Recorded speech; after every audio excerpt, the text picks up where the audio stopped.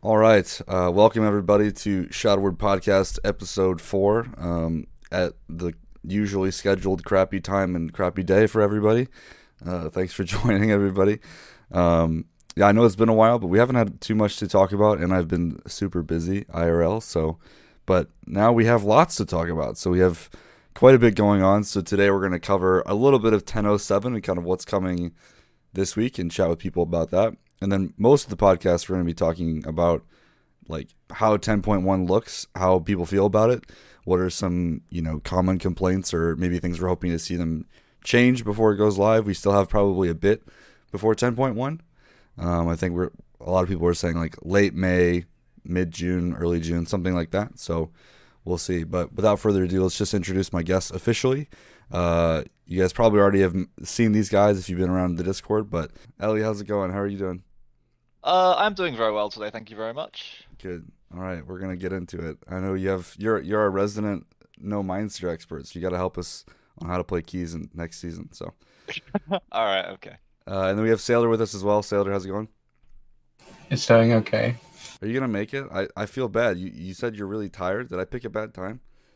No, I'm just tired always. It's fine. Okay. All right. Well, next time we'll do it at what's your usual DGen hours? Like 6 a.m. We'll do it then. Like 3 a.m., yeah. Okay. Yeah. I mean, I'm fine for that as well, honestly. It's probably better for everyone that's watching too. There you go. Perfect. Yeah, we'll just have everyone stay up really late. All right, so before we get into kind of 10.1, which is, I think, where a lot of the discussion will happen, Ellie wanted us to cover 10.07 briefly. There are quite a lot of changes happening in 10.07, just not for Shadow Priest. Yeah, So I don't know, I guess as far as Shadow-specific changes, the only thing is bug fixing, right? So I think we have Void Eruption damage bug fix, which is kind of like nothing. Shadowy apparitions will now deal insanity when they hit the target, not when they get generated, which was a fun one to find. And then the N'Zoth bug, I think, is also fixed. I think a lot of people probably ran into the N'Zoth bug on like Council or whatever, whenever you have two Shadow Priests running N'Zoth, so that is fixed as well. I think that's it as far as bug fixes. yeah, those are the only bugs that have been fixed. I'm kind of disappointed to see Shadowy Apparitions return to Insanity Generation on hit compared to on cast, because like you do waste a lot of Insanity on ghosts that are just never going to hit targets because they die before they reach them. So I'm kind of mildly disappointed about that, but I also understand that in the grand scheme of things, it's kind of just a drop in the ocean, really, compared to the insanity that we do generate from ghosts right now. Yeah. There's one other bug. The Void Eruption bug got fixed. The 4 bolts, not 2. Yeah, which is kind of like, that. I don't think anyone really noticed it. It was just kind of like a really random thing we found in beta, and it was just like, why is it like this? Yeah, it was enough that it pushes DA to be ahead again, like by a decent margin, though. Oh, yes. Yeah, like 0.6% or something, yeah. Yeah, I mean, it's dumb math. Like, the thing that I guess surprised me initially, but then when we found out what was happening in 10.1, didn't surprise me at all anymore. Screams is still bugged. Oh yeah, they don't care. Yeah, they have decided they don't care. Yeah, they don't care because they're removing it anyway, so it doesn't matter. Yeah. So for those of you that don't know, Screams of the Void currently on live, and then also on 10.07. If you have Screams of the Void and Mental Decay, and you're pressing Mind Flay, you don't get any extra dot tick for Shadowward Pain. Doesn't it like make it act like it's got no haste at all or something? It does some really weird stuff. Yeah, it's not. Yeah, it's not like great. Something to do with like increasing the tick rate of a spell while simultaneously extending it by 1 second every tick. Yeah, just does dumb math, and Blizzard hasn't worked out how to make that actually function. But like, properly. What's funny is like Vampiric Touch works. Yes, it's not like it's only Shadow of Pain. It's just Shadow. Yeah, I don't get it. I don't know how they messed it up like that. But I think come 10.1, they were like, all right, we have to redesign Shadow Priest because we can't fix this Screams bug. So we're gonna. Our headcanon is that's the entire reason they redesigned Shadow It was Priest. just Screams, yeah. Because now in Screams for 10.1, just to go a little early, they've changed it to where it's just a buff now. So when you press Devouring Plague, you get a buff for 3 seconds. That increases the tick rate of all your dots. So yeah. Pop, funny enough, everything that was bugged, like Mind Meld, Shadowy Insight, they basically fixed every single bug for Shadow Priest, but they only fixed one of the bugs by fixing it. The rest they fixed by deleting the talents. True, actually. Yeah, we have our issue tracker in GitHub, I had to make a new label that's like, this talent was deleted, or like this was deleted, or to be deleted, right? Because it doesn't matter in 10.1. Yeah, it was great. Like we're down to like 3 bugs on the tracker, I think. It's pretty nice, yeah. Yeah, we're down a lot of bugs, but we're also probably going to find a ton more. Oh, I'm sure. That's going to be fun. But yes, the other major thing coming in 10.07 will be the Onyx Amulet, which is a 404 to 424 424 eye level ring with various properties and effects that Blizzard are kind of touting as an item that the majority of players are going to get use or value out of throughout the run-up to Season 2. However, that does not appear to be the case with current tuning. Yeah. So, if you guys played in, was it BFA? We had that punch card trinket. It's kind of similar to that, where like the ring itself just has stamina, and you can put 3 stones in them, and each stone has like some like cantrip effect. So like a damage proc or a shield proc or some utility thing. But the important thing is the ring has literally no secondary stats. So for anyone that likes secondary stats, particularly haste and mastery, they're like particularly not liking this ring. Some of the effects you can slot into the ring do scale off of like critical strike or versatility. I don't actually think, Sailor, I think you said this, there aren't any, I think, that scale with haste. No, none of them scale with haste. So basically, us as like a haste mastery spec, at if you and each stone, I forgot to mention, can be upgraded. So like they all have base levels, and then you can upgrade them up to do more damage or whatever else it is. So for us, a fully upgraded 424 ring is still a DPS loss by like 2 or 3%. Yeah, it's like equivalent to like a 392 socket ring or something. That was me being generous, actually. It's much lower than that. I was just trying to make it... Yeah. I think it's more like 370 or 360. It's about 360, yeah. Yeah, because I know Devastation Evoker, it's like 369 or something as well. So like, just like specs that scale well with stats just do not want this ring at all. Yeah, I just wanted to cut our losses because like AoE versus single target, there's a bit of difference. So I was just like, screw it, 392, just to be clear. It's also worth mentioning that none of the gems that you can put in the ring that provide a DPS increase provide any amount of stats at all. Right. They are all just proc do damage in some convoluted or non-convoluted way. Yeah. So yeah. There's some pros and cons to the design of the ring. The major pro to the design of the ring, it comes alongside its like universality, that everybody is going to be using this thing. Ideally, like everybody is going to have access to it. Yeah. Yes. And while we want stats for gameplay feel and just the fact they are more valuable to us, when you look at items for the whole player base, it can be quite good at times to make the power on them not stats, and in fact something that doesn't scale with anything really, and is not a percentage of a player's skill expression. Yeah, I mean we've had that in the past, right? Like essences, you could argue, were kind of like that, where we all had the same essences in BFA, and that kind of thing. And like a decent chunk of your damage was just like procs that you couldn't control, but were high enough frequency that they didn't have massive variance. Yeah. And you just had like, so like 15% of a person's damage is just set in stone. They don't have to play well to get that. And I think for items that are going to the entire player base, that does make a lot of sense. Yeah, I mean, and it's the end of the season, so I think they were hoping to give people some kind of like catch up stuff to get them into Season 2, or just give people some form of content to do and farm while we wait for 10.1. So now that all being said, it is kind of suspicious. They've made comments that the ring will be used by the majority of the player base. Obviously, the majority of the player base is not doing a plus 20 key every week in Mythic rating, right? No. But they have also said that they expect it to be replaced by Mythic Aberrus items. Yeah, so it does kind of feel like what they're saying and kind of what we're seeing in how it works don't really match. Yeah, so there's certainly a possibility that the rings get buffed. So keep your eye out on that. It's probably still worth it for you. I mean, especially if you just like want something to do. Like it does, like there is content there. It's not like they just give you the ring and all the stones fully upgraded.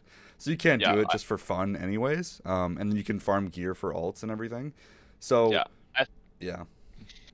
I think my major concern with the design of the ring is that if they want players, there's two very big concerns I have with it, I guess. If they want everyone to be using it for the remainder of this season, then they need to reconcile with the fact that it's currently a DPS loss of equivalent to like 50 item levels for some specs, and it's already like a 5 to 10 eye level DPS gain for a couple of specs. Right, and that's what I was saying earlier. Like when they make some of these effects scale with crit, scale with versatility, well, if you're a spec like Outlaw Rogue that's already stacking those stats, the ring is just better for you than other people. So yes. Yeah, the design's kind of weird, and I think in general, like it's never fun losing haste, especially as a class like Shadow. Yeah, that's my other major concern. Is like upgrades should feel good. Yeah, and acquiring this item as an upgrade, if it were an upgrade, currently wouldn't feel good. Yeah, because it makes your spec play worse for a bunch of damage procs you can't control. Yeah, and I think like I was also kind of interested when they first announced it, where it's like, oh, maybe this is actually a utility ring for us. You know, maybe we just say screw it and then just socket some like shields procs in there. I think the damage loss of losing 1200 secondary stats is just enormous. Yeah, it's like 6 or 7%, I think, wholesale.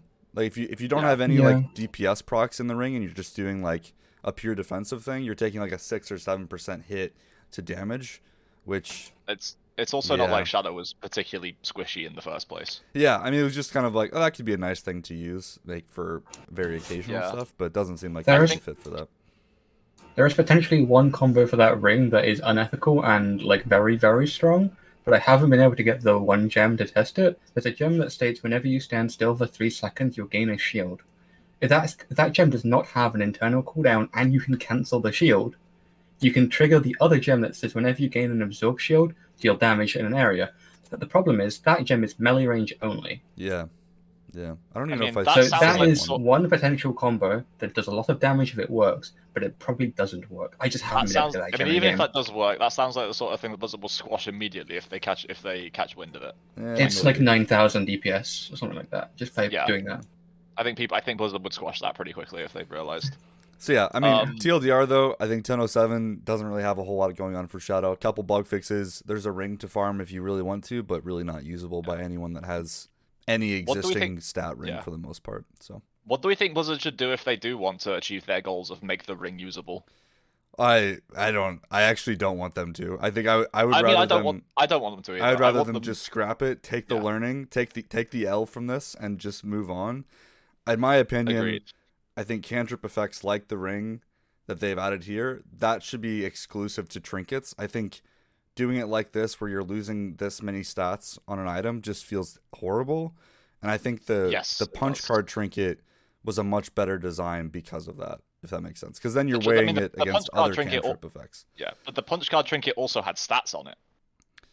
Because your yellow card was stats. Yeah, but again, that's what I mean. Like, I don't think it matters as much when it's on a trinket slot, I guess, is my point. I think I'd agree. I tend to agree. Like trinkets, people are like kind of used to the understanding that your stats on your trinket kind of ebb and flow based on what you've got and kind of how the expansion progresses. Like whereas rings and jewelry are just known for being like the majority of your secondary stat budget.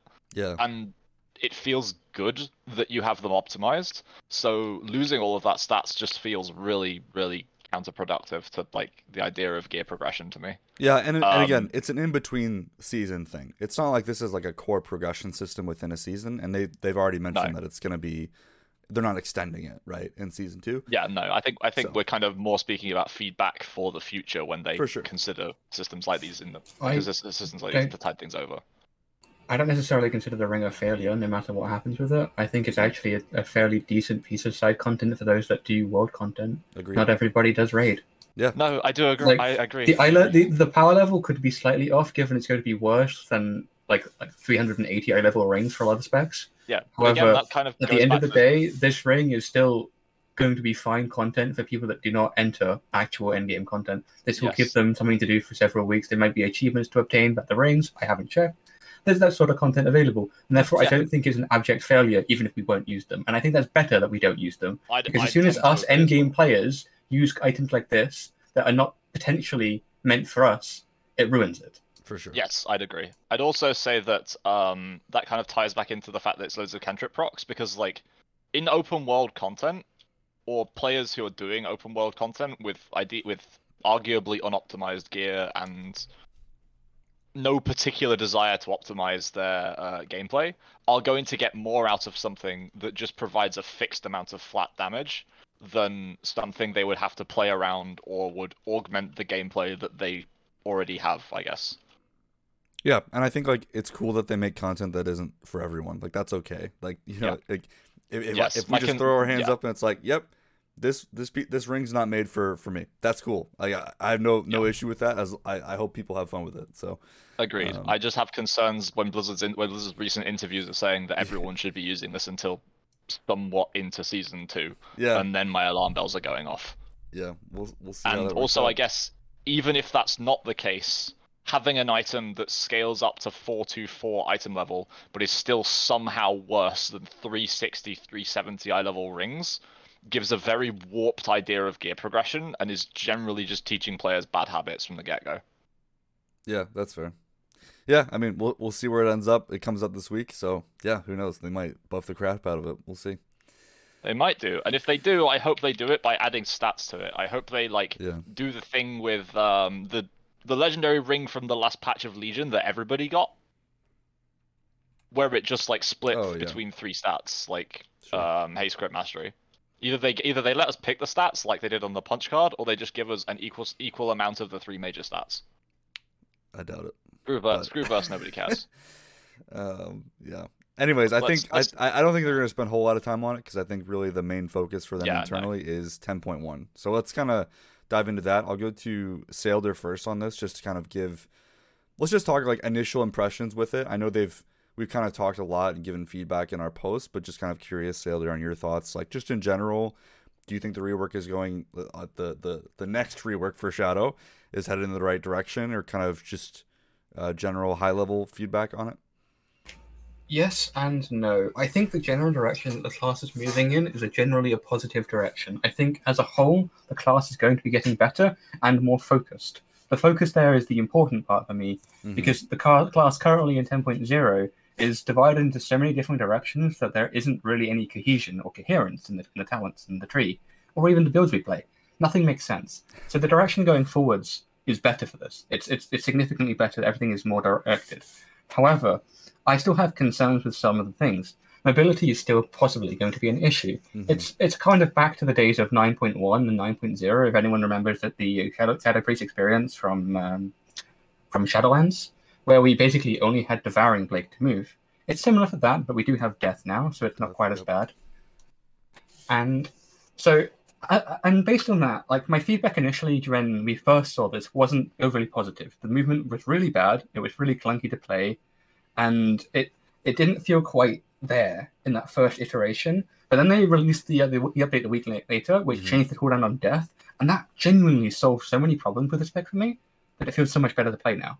Is that just the cooldown on Death, or do you think that's also just the Death Speaker as well? And Death Speaker, I guess. Oh, and Death Speaker. Death Speaker and Death. It's actually Death Speaker. Quite a lot of it is Death Speaker. Yeah. Death Speaker procs are so valuable for movement, as well as they're also something that's helping the direction of the spells. I've complained in the past that Dark Ascension did not have any proper things supporting it. It increased direct damage. We just didn't have direct damage spells.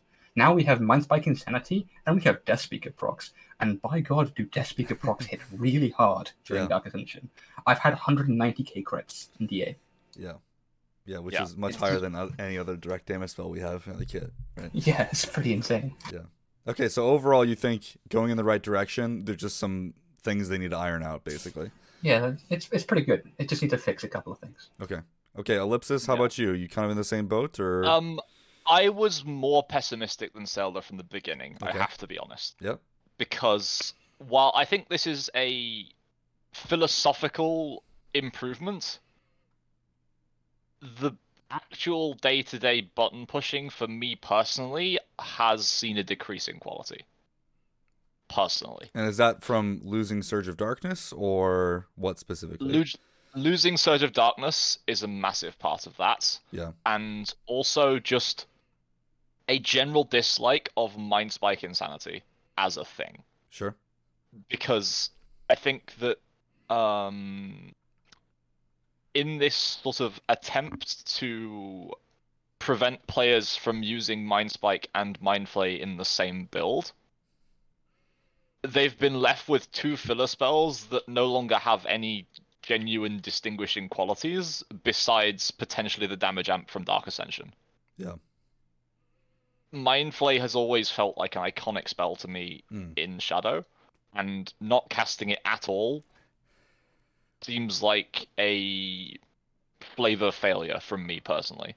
Because now currently, Especially even with if you had Mind Spike, you would only ever get Mind Flay Insanity procs, right? So you would still always weave both. And but in raid single target, especially when you're relatively geared, I'm saying relatively geared because when we move into season 2, like as geared as we are now, that's the baseline in season 2. Things are only going to get more smooth from here on out. You cast Mind Flay Insanity so much that it barely feels like you aren't Mind Flaying. I guess if that makes sense. For sure. Yeah, we have a you lot always of fit one Insanity between your plagues. You're pretty consistent with that. And between Mind Flay Insanity feeling good to press, Surge of Darkness procs being available, and how busy and active the rotation is already, you don't really necessarily find yourself in the situation where you end up hard casting a bad filler, be it Mind Spike or Mind Flay. Yeah. So I'm not really on board with their philosophy of how they've decided to solve that, because now we're just hard casting Mind Spike even more often. It just has the word Insanity on the end.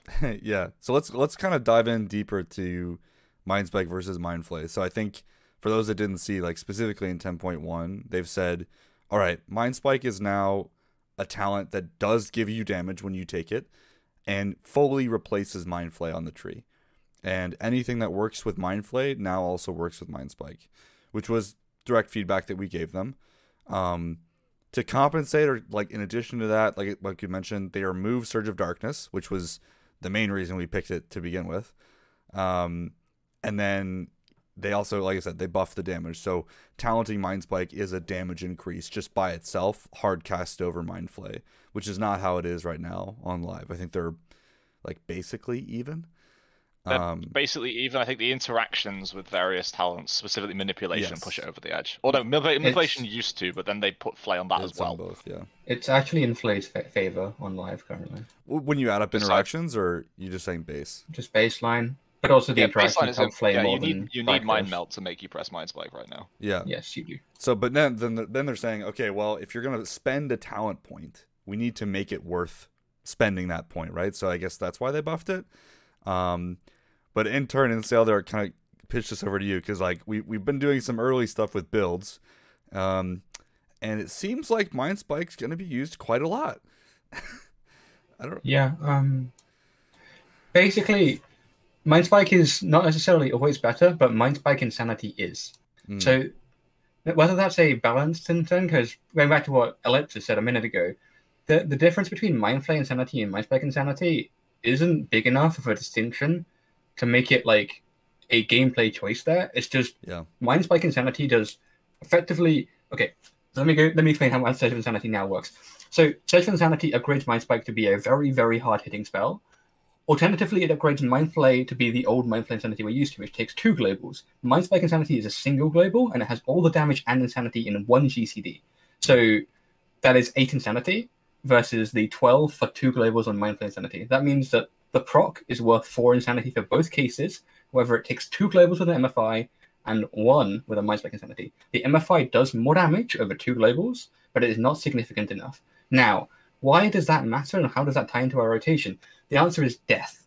Now that we have Shadow Word Death, we have a lot of spells in our rotation that just aren't going to be filler. They aren't going to be bad. Therefore, we just don't have the time to press Mind Flay Insanity all the time, which is why we take Mind Spike Insanity. Not only that, but Mind Spike Insanity is an instant cast spell. It is buffed by Dark Ascension, and that is a very big positive in the current state of the game, because that's the cooldown we're using. Wait, Mind Spike Insanity isn't instant, so with Death is. Sorry, Oh, no yeah. instant. It's a cast. I meant it's a cast, not a channel. Sorry, Yeah. that's misspoke. But all of this means it's buffed. It's buffed by Dark It's a Ascension. direct damage spell, is what he was getting at. Yes. Yeah, I think. But so there needs to be, to try and get closer to what Ellipsis wants, I think there needs to be a more obvious distinction between Mind Flay Insanity and Mind Spike Insanity to give me a reason to not just talent Mind Spike always.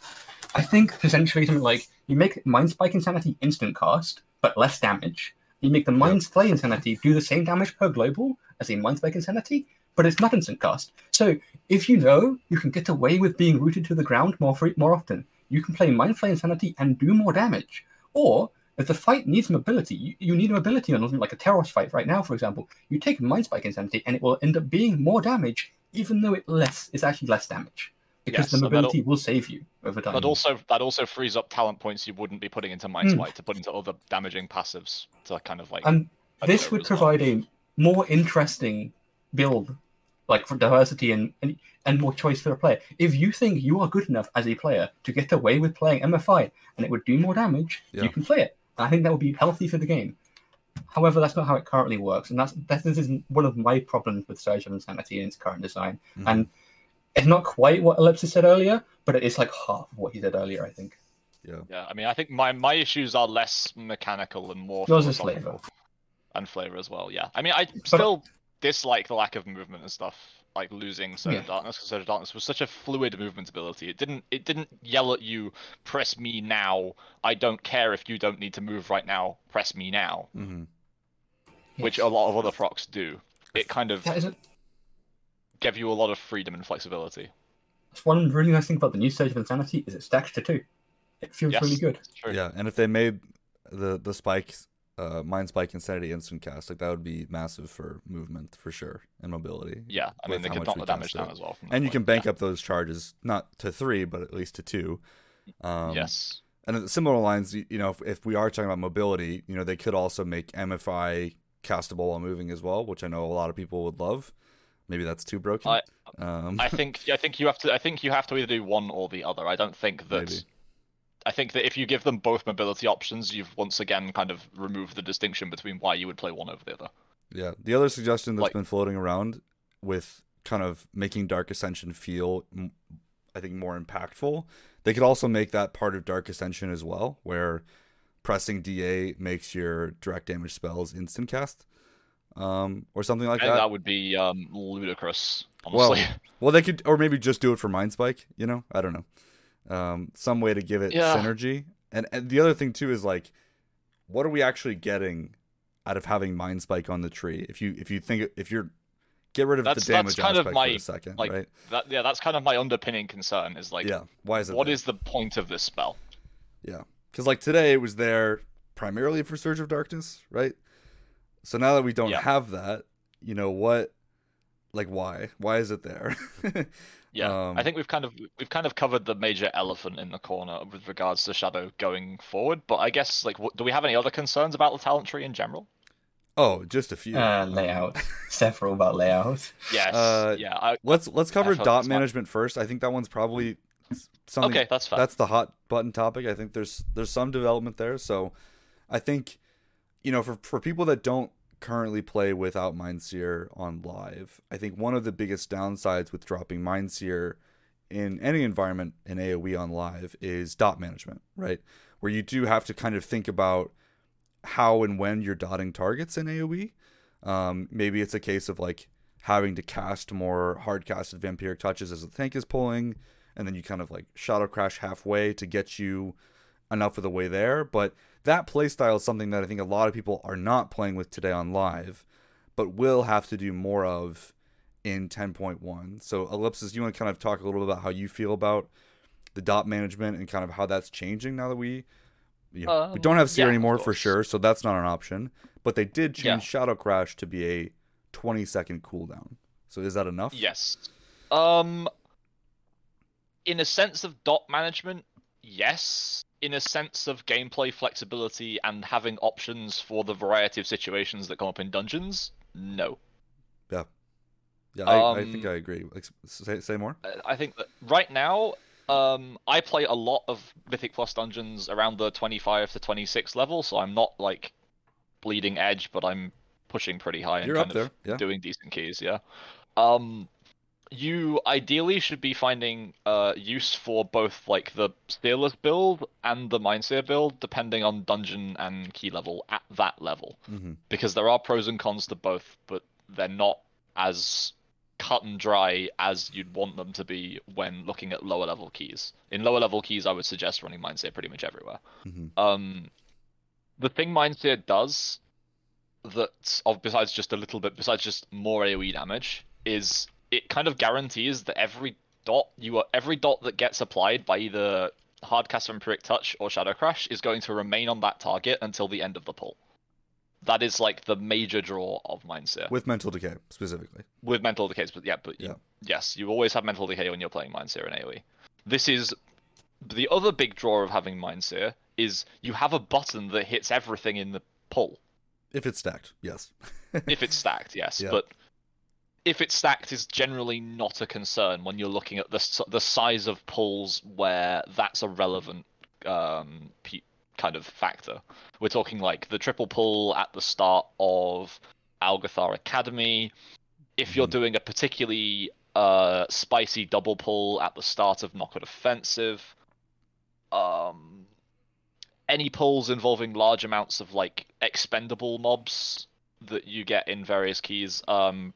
Obviously we're getting a new dungeon set in season 2, so like not being able to do the Algathar tree pull very well is kind of moot. Right. But there are going to be situations that come up that are going to be very similar to that throughout Brackenhide Hollow, and probably Neltharian's Lair, given how we used to pull that back in the days in Legion. Right. So there's kind of two problems, right? The one is they did give us 20-second Shadow Crash, which is barely enough to sustain our 21-second dots, right? Yes. If you have if you were in combat with 8 things, you will have them dotted all the time. Yep. But what it's not giving you is that kind of flexibility with, you know, if you add a target or you have more than 8 targets, or, you know, let's say something moves or whatever it is, like you're losing that kind of flexibility, and you do now have to consciously think about dots more than we do today with the Mindseer build. Yeah. The comparison I would make, I'd say no as well. But the comparison I would kind of semi-make is to the other major dot spec in the game currently, which is Affliction Warlock. Okay. Which think a lot about the majority of their dots, and think about a lot of their good high damage, high efficiency 5 to 7 target AoE is focused on good dot management and like juggling everything and playing well. But they also have the ability to just mindlessly spam Seed of Corruption to do semi-efficient damage on lots of targets if the GCD investment for multi-dotting isn't there. Mindseer was our Seed of Corruption equivalent in that sense. It was something to press when the target count exceeded the number you could realistically dot for relevant value. Losing the ability to do damage to anything at all in AoE without having applied dots to it is a pretty major concern, frankly, going forwards. Yeah, because I think there's a line there, right, of like either dots are easy to spread, but they don't really do a lot of damage, right, because they activate our AoE damage with Psychic Link or whatever. I'm gonna say Psychic Link is such a powerful tool that dots do a lot of damage by proxy, frankly, for Shadow. Well, but I think like that's the point of saying like it is you can't do AoE damage without them, right? And I think that's kind of the line of saying like, well, if that's where we're at, you know, it should be easier to manage dots, right? Yeah, the specs effectively target capped at 8 unless you're willing to look into the pros and cons of spending multiple globals on Vampiric Touch during an AoE pull. Which is a casted spell, which I think is the other thing if you look at other specs, right? Of saying like having to sit there and hard cast VT over and over isn't the same as like a Balanced Druid, for example, or a Warlock just having it as an instant cast button, you know, from a mobility perspective. I'd say that's a relevant thing, but like probably not the biggest concern in terms of like how AoE actually plays out. I think the GCD investment is still much more important than the fact it's instant on cast or not. Yeah, sure. These concerns I actually haven't had. I tested it on PTR, and I did not actually have these issues. I mean, I don't think they're issues per se. I think it's more that a toolkit feels incomplete if it doesn't have a mass AoE button like every other spec in the entire game does. I actually think it's fine. Like, Yeah. the spec does not necessarily need one. It would be nice to have, but we don't necessarily need one with the 20 seconds from Shadow Crash. We can meet basically every single kind of damage type pattern now, unless for some reason the ads are spawning more frequently than 20 seconds. That is quite rare. That is incredibly rare. I don't think there's any sometimes there's more monsters spawn than 8. Yeah. Yes. And like that, in those cases, in Raid, those ads are normally not relevant. So yes, we can't pad fully, we can't hit every single monster, but our damage is so efficient currently that it doesn't really matter. Yeah, it's okay. Yes, Now, I think that's the thing. Shadow has traded like this ability to In handle dungeons? like large amounts of AoE for just this disgusting level of damage efficiency. So now in dungeons as well, there isn't any issues with pulling over 8 mobs either that I've run into. On, for example, the freehold pulls that go over 8 targets, you have time to just cast 3 or 4 vampiric touches, and that completely solves your rotational issues. Not only that, but you cast vampiric touches manually on the enemies that have the highest amount of HP, so those will be alive for the entire pull. So when you Shadow Crash, you're going to refresh on them. Potentially, depending on how many you've cast, it will refresh on those targets, and you will have dots on the big guys for longer than some of the small guys, which ends up fixing some of the issues that people have. You are going to throw probably 2 Shadow Crashes per pack. You'll throw one on pull and 1 20 seconds in. You're not likely to throw a third. That's 40 seconds. At that point, the pack should be nearly dead. So as you approach that 40-second mark, sometimes some monsters will live longer than 40 seconds, especially in scrappy pub keys. That's understandable. However, if you have cast your expected 3 casts or whatever, 4 casts of pre-casted VT, and you've targeted them properly, you will have dots on those big enemies still. They will last for 10 seconds, and you will be fine. Now, if you have to manually refresh again, it's also fine. Manual refreshing isn't the end of the world, especially as the pack is dying. After every single monster is basically dead, and you're down to just 2 or 3 target cleave, manually casting a vampiric touch is not a massive damage loss. Yeah, you need your Shadow Crash for your next pull. I agree with everything you've said with current tuning and with like how the dungeons are playing out currently. I also find that what you've said is pretty similar to my experience playing without Mindseer in live keys right now. Obviously, with a little bit less consistency on having Shadow Crash available for pulls, or being able to double crash in pulls and not gimp myself for the next pull. Usually that's okay. But it's basically live, but you have more flexibility on Shadow Crash just because it has a lower cooldown. And I mean, if you can play Seerless on live now, which you can, just not necessarily advised in I just don't know like how much of the player base is gonna be in that same boat. Like I know it's possible. Yeah, I'd agree. I know you can do it. It's doable. I'm just wondering like, is there or should there be a different answer here where it's like Shadow Crash 2 targets or Mental Decay working in AoE, right? Like right now we're not really prioritizing Mental Decay as a point, but if it at least worked in AoE, it could be the answer for some of those players or some of those situations, right? Yeah, Mental Decay feels really out of place right now with the current state of Shadow in 10.1. Yeah.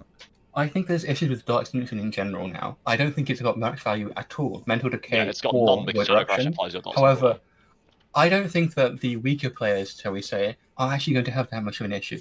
They may have some problems because you're going to have to Shadow Crash on pull. And my recommendation for that kind of player is you make a weak aura that will, like, say, for example, meow at you when Shadow Crash comes off cooldown. If you have slight cognitive problems and you can't focus, make something that focuses for you. Make it remind you that you need to Shadow Crash, because the gameplay is easier to some degree. There is some complexity now on the rotation that wasn't there previously. However, if you just throw Shadow Crash and you do your single target rotation, you're going to do more damage now than you ever did before. Mm-hmm. As long as you just throw Shadow Crash and cooldown. I'd tend to agree, yes. I'm more so just concerned about how overly reliant on the Vampiric Touch being active we are for doing any kind of AoE damage at all, regardless of how easy it is to apply. Crash is going into the ceiling, notwithstanding. Z-axis problems, I don't know. That's where my thing is. Like, I do kind of wish you had a choice, maybe between, you could have the Shadow Crash style that we have currently with 10.1, or there was some alternative play style that you could do with Mental Decay working in AoE that actually didn't even require you to play like that, and you could, just cast dots really, manually and I refresh it with spirits, right? Or whatever. I think what we're all kind of hammering home at the moment is just like there seems to just be one way to play Shadow right now, regardless of whether it's single target or AoE. Yeah, That's fair. I think there could be more ways. I would have much preferred a multi-charge Shadow Crash. I think it would have been much healthier for the game, because I don't actually think that giving us permanent dot-up time from a single spell was actually the correct decision. I don't think that is actually healthy for the game, especially with how tight it is for some people. I would absolutely agree. Yeah, I mean, 30-second Shadow Crash, 2 charges, like the skill. I think the skill expression that you would get from that would be really fun to play with. I think. Yeah, I would also agree with that too.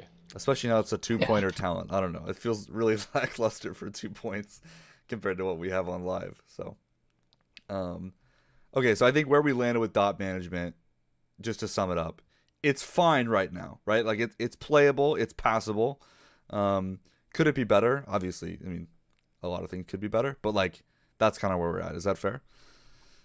Yeah, I would say it's above average. Like I would say that there is nothing to be particularly concerned about with the design of it for most people.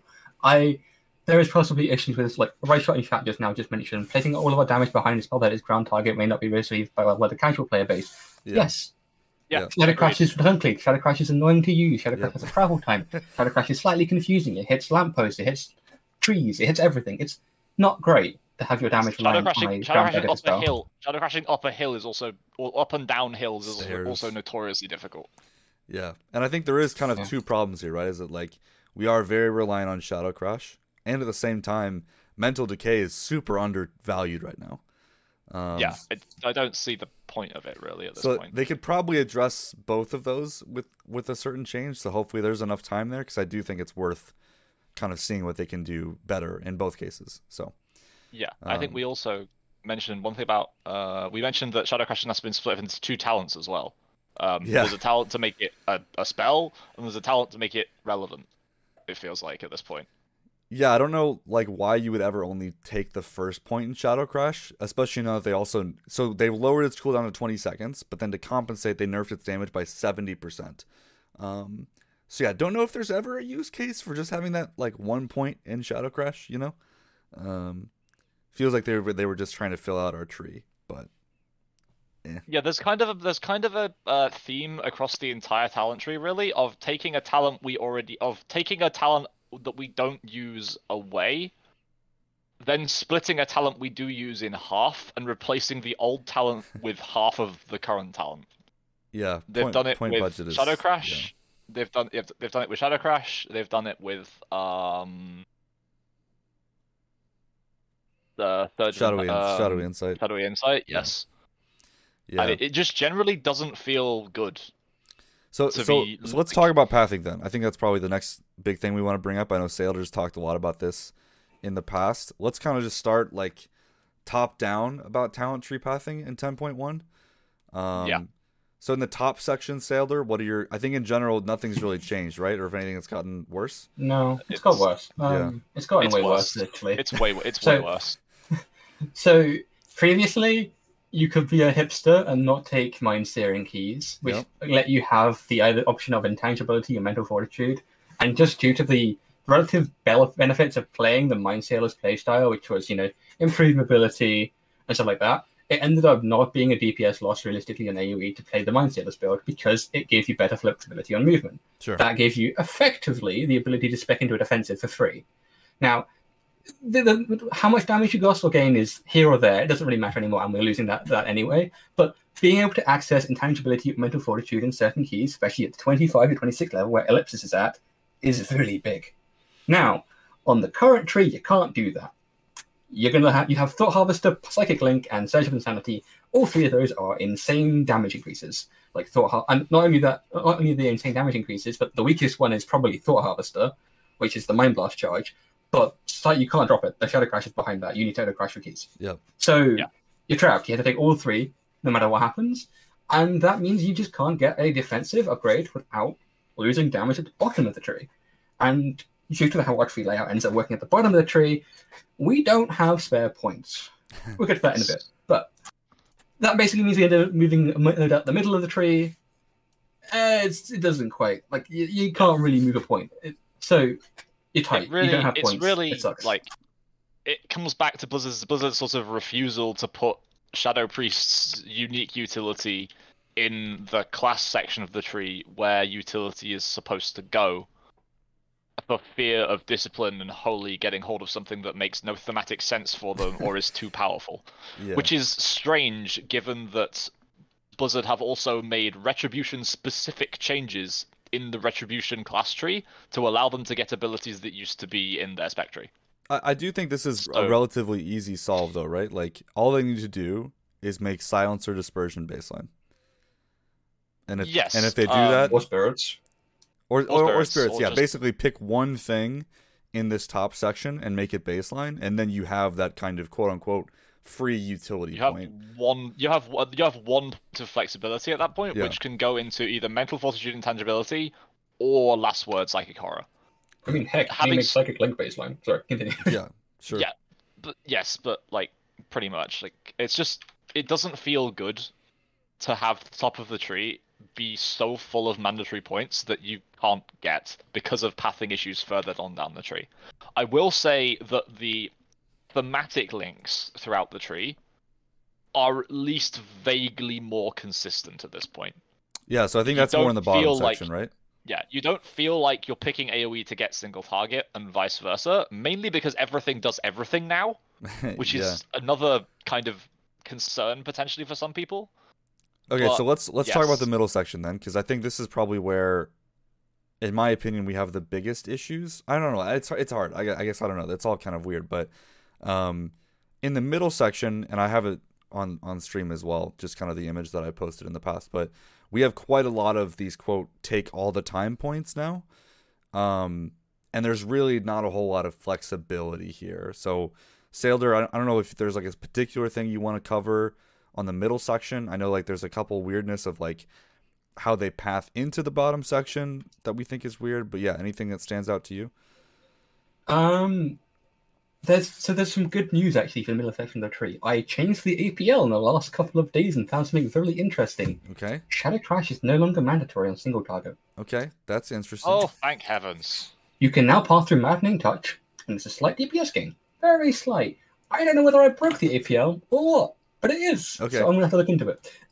It's a case that I did not expect to be a gain, but it ends up being a gain, so I'm going to have to look into it. Now, that's a problem in its own right, because Maddening Touch doesn't make much sense to be pathing into Mindbender. For single target. That was the original complaint. Yeah, for single target or anything, it's just... Sure.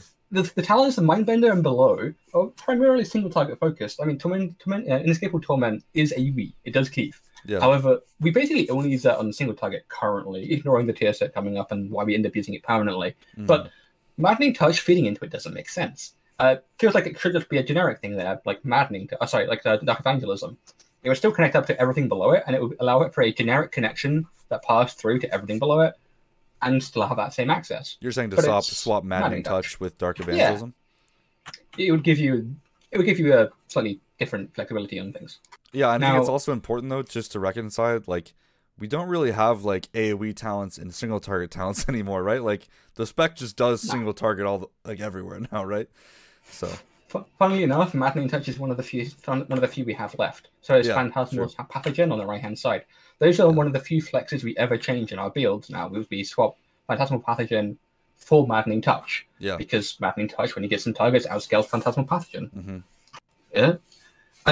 But that's not quite the only issue in the middle section of the tree. The other issues is just how many points things like are required to get like Void Torrent, for example, because we're going to want Void Torrent always. So Pub has it on his screen right now, where you can see he's got actually everything in the bottom right. He's got the talent Mind's Eye, and he's got Mind's Melt.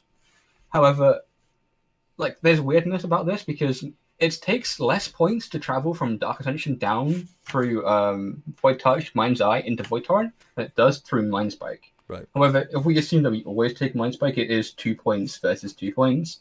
But it's not quite a fair comparison either, because you kind of always want Mind's Eye. It's just that good. It's a 5 mentality cost reduction, which is effectively 10% mentality cost reduction, so 10% more devouring clicks. Yeah, and I think what we were that seeing basically means Sims, you take that node anyway. Yeah, I think what we were seeing in like early talent sims was like Mind Melt was taken or Void Touched. It never liked both because of point efficiency. Because the 1 point into Void Torrent with Mind's Eye is just better than the 2 points with Mind Melt, right? Yeah, I think Mind Melt being made into a 2-pointer is again like not kind of going back to the whole like taking things we had and then stretching them out and making us pay more for them is like just not really worked out in this case. Yeah, but a lot of this is it's not really a playstyle choice, right? With any of this, it's just kind of filling out our tree with damage, right? Like it's not. I mean, I kind of want to like draw this to the point, like a parallel with how the tree currently works on live and how it feels like it still works in 10.1.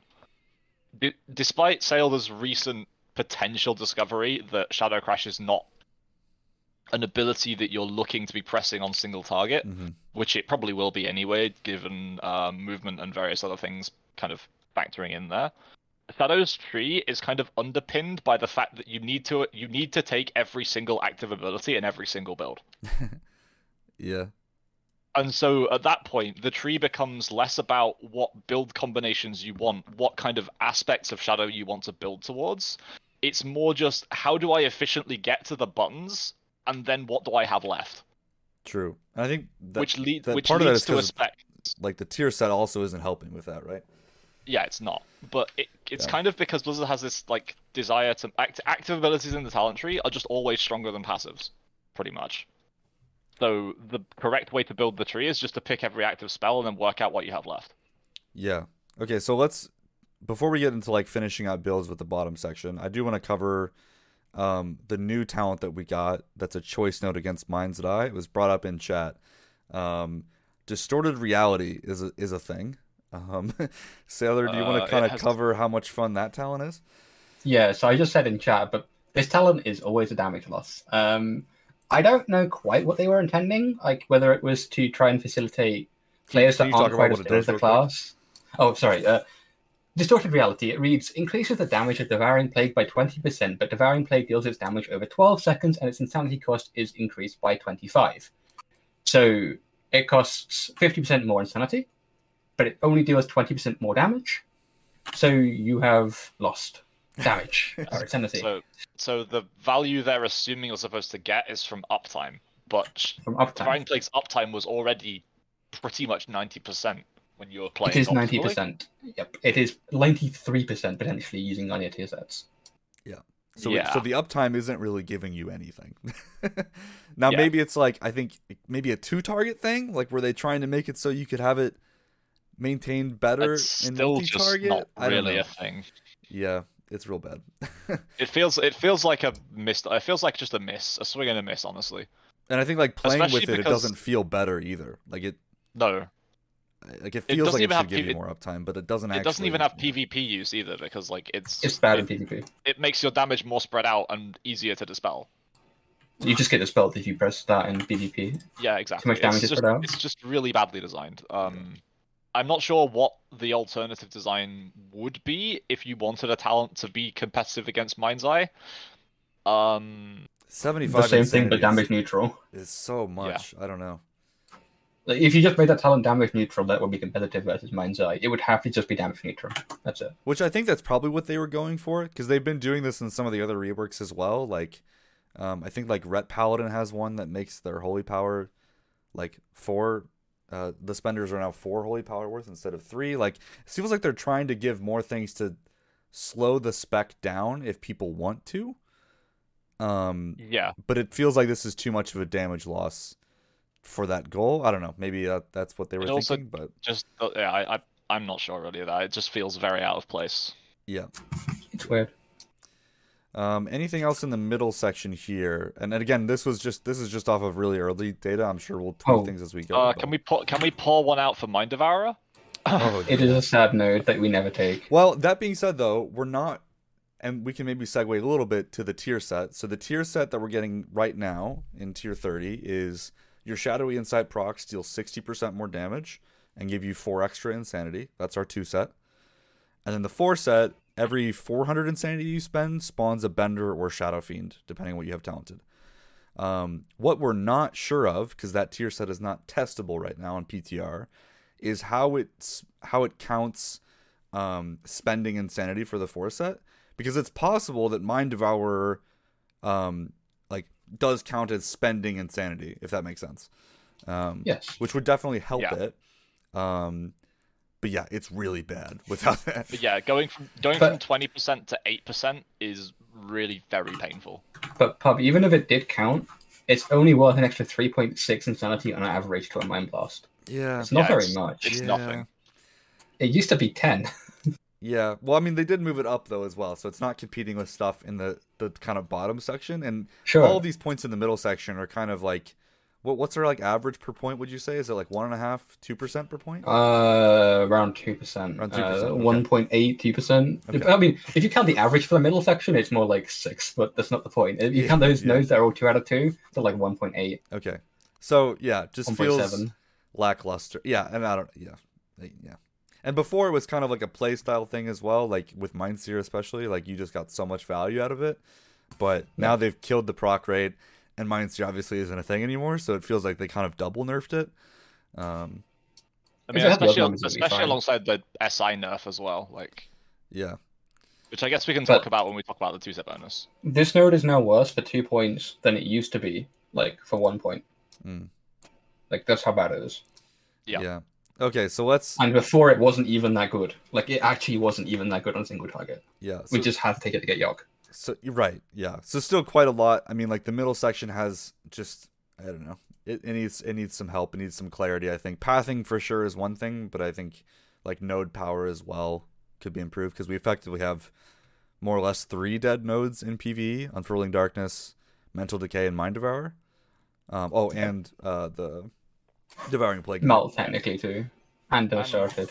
And Maddening Touch is not actually that good, and getting to Mindbender just feels bad right now, I guess, in single target. Oh, and let's talk about that, because I think. Yeah.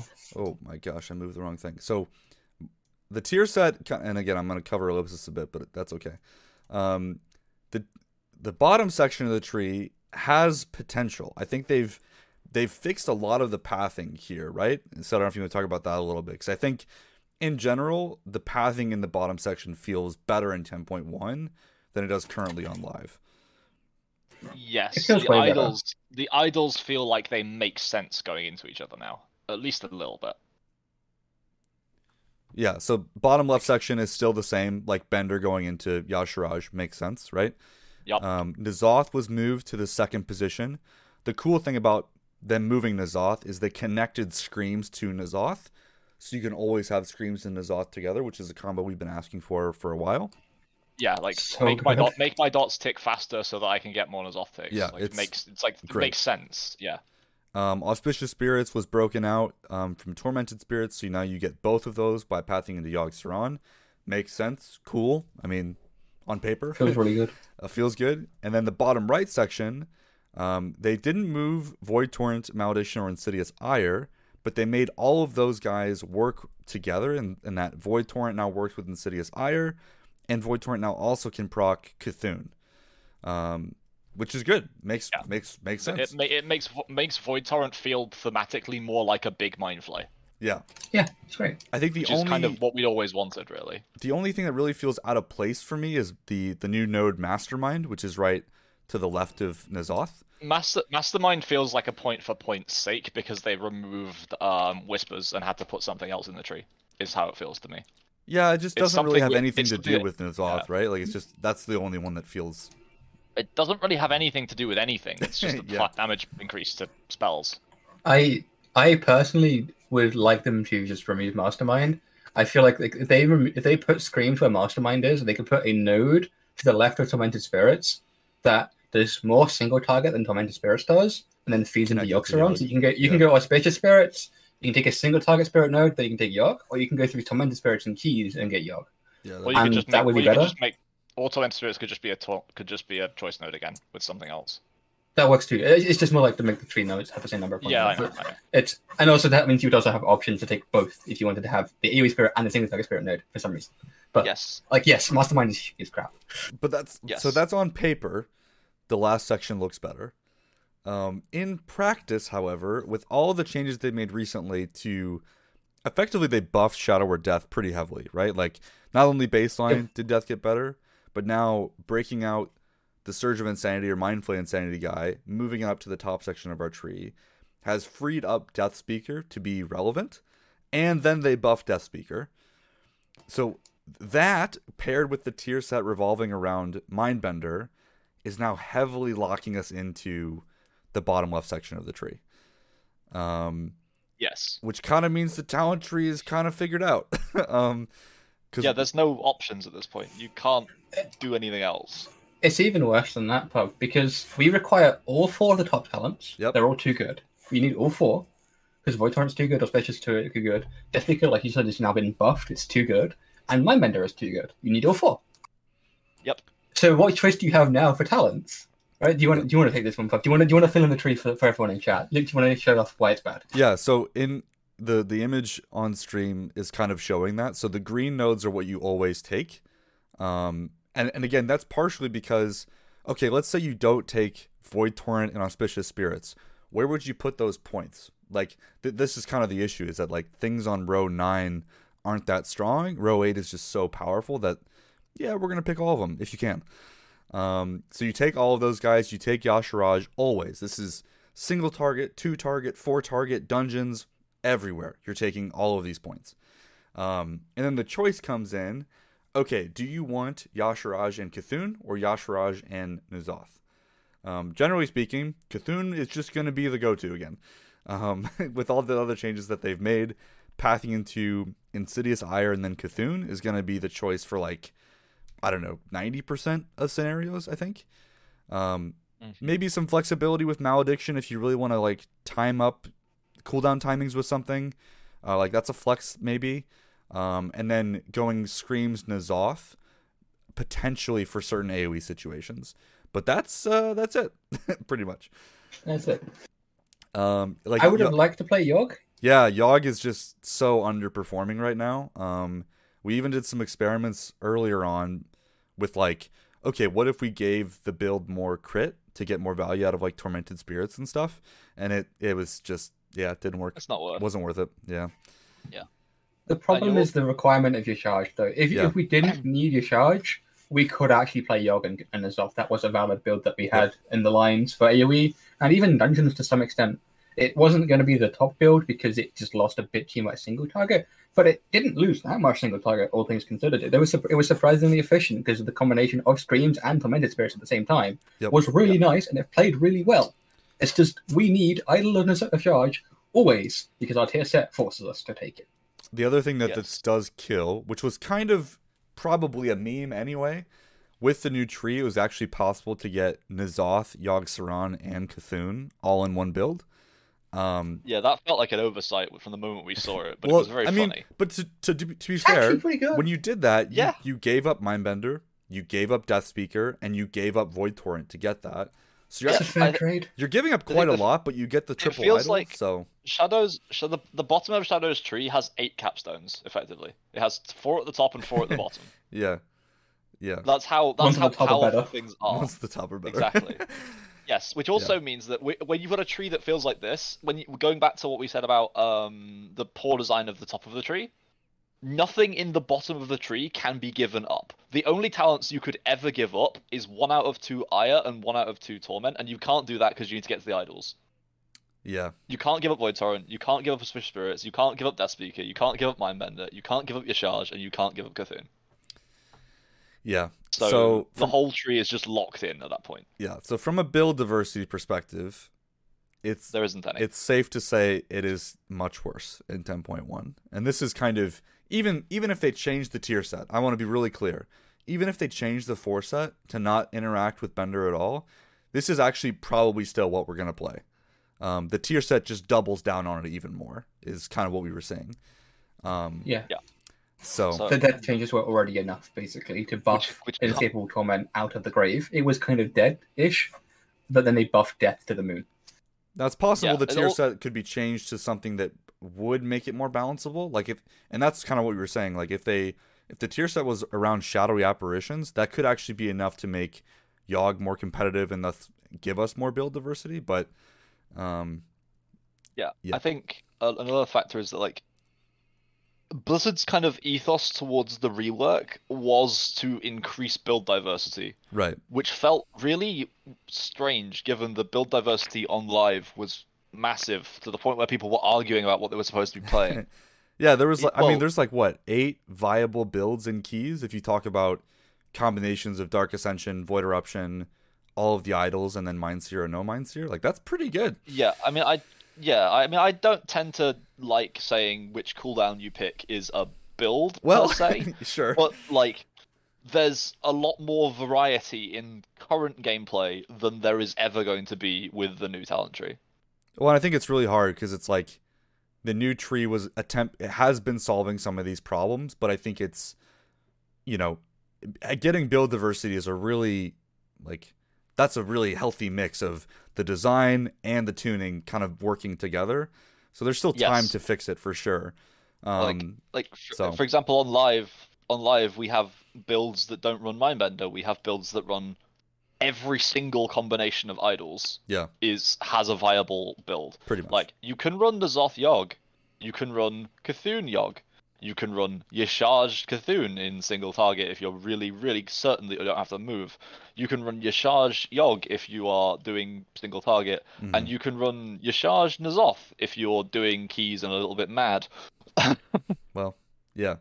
And like in the same thing too, like Dark Ascension and Void Eruption as well on live are kind of, they're very equal, I think is fair to say. Like you can Yes. kind of run either in almost any form of content. You just it changes how you play a little bit with like being a 1 minute spec versus a hard 2 minute spec. Yeah. 10.1 not so much. Yeah, 10.1 Void Form is like kinda dead.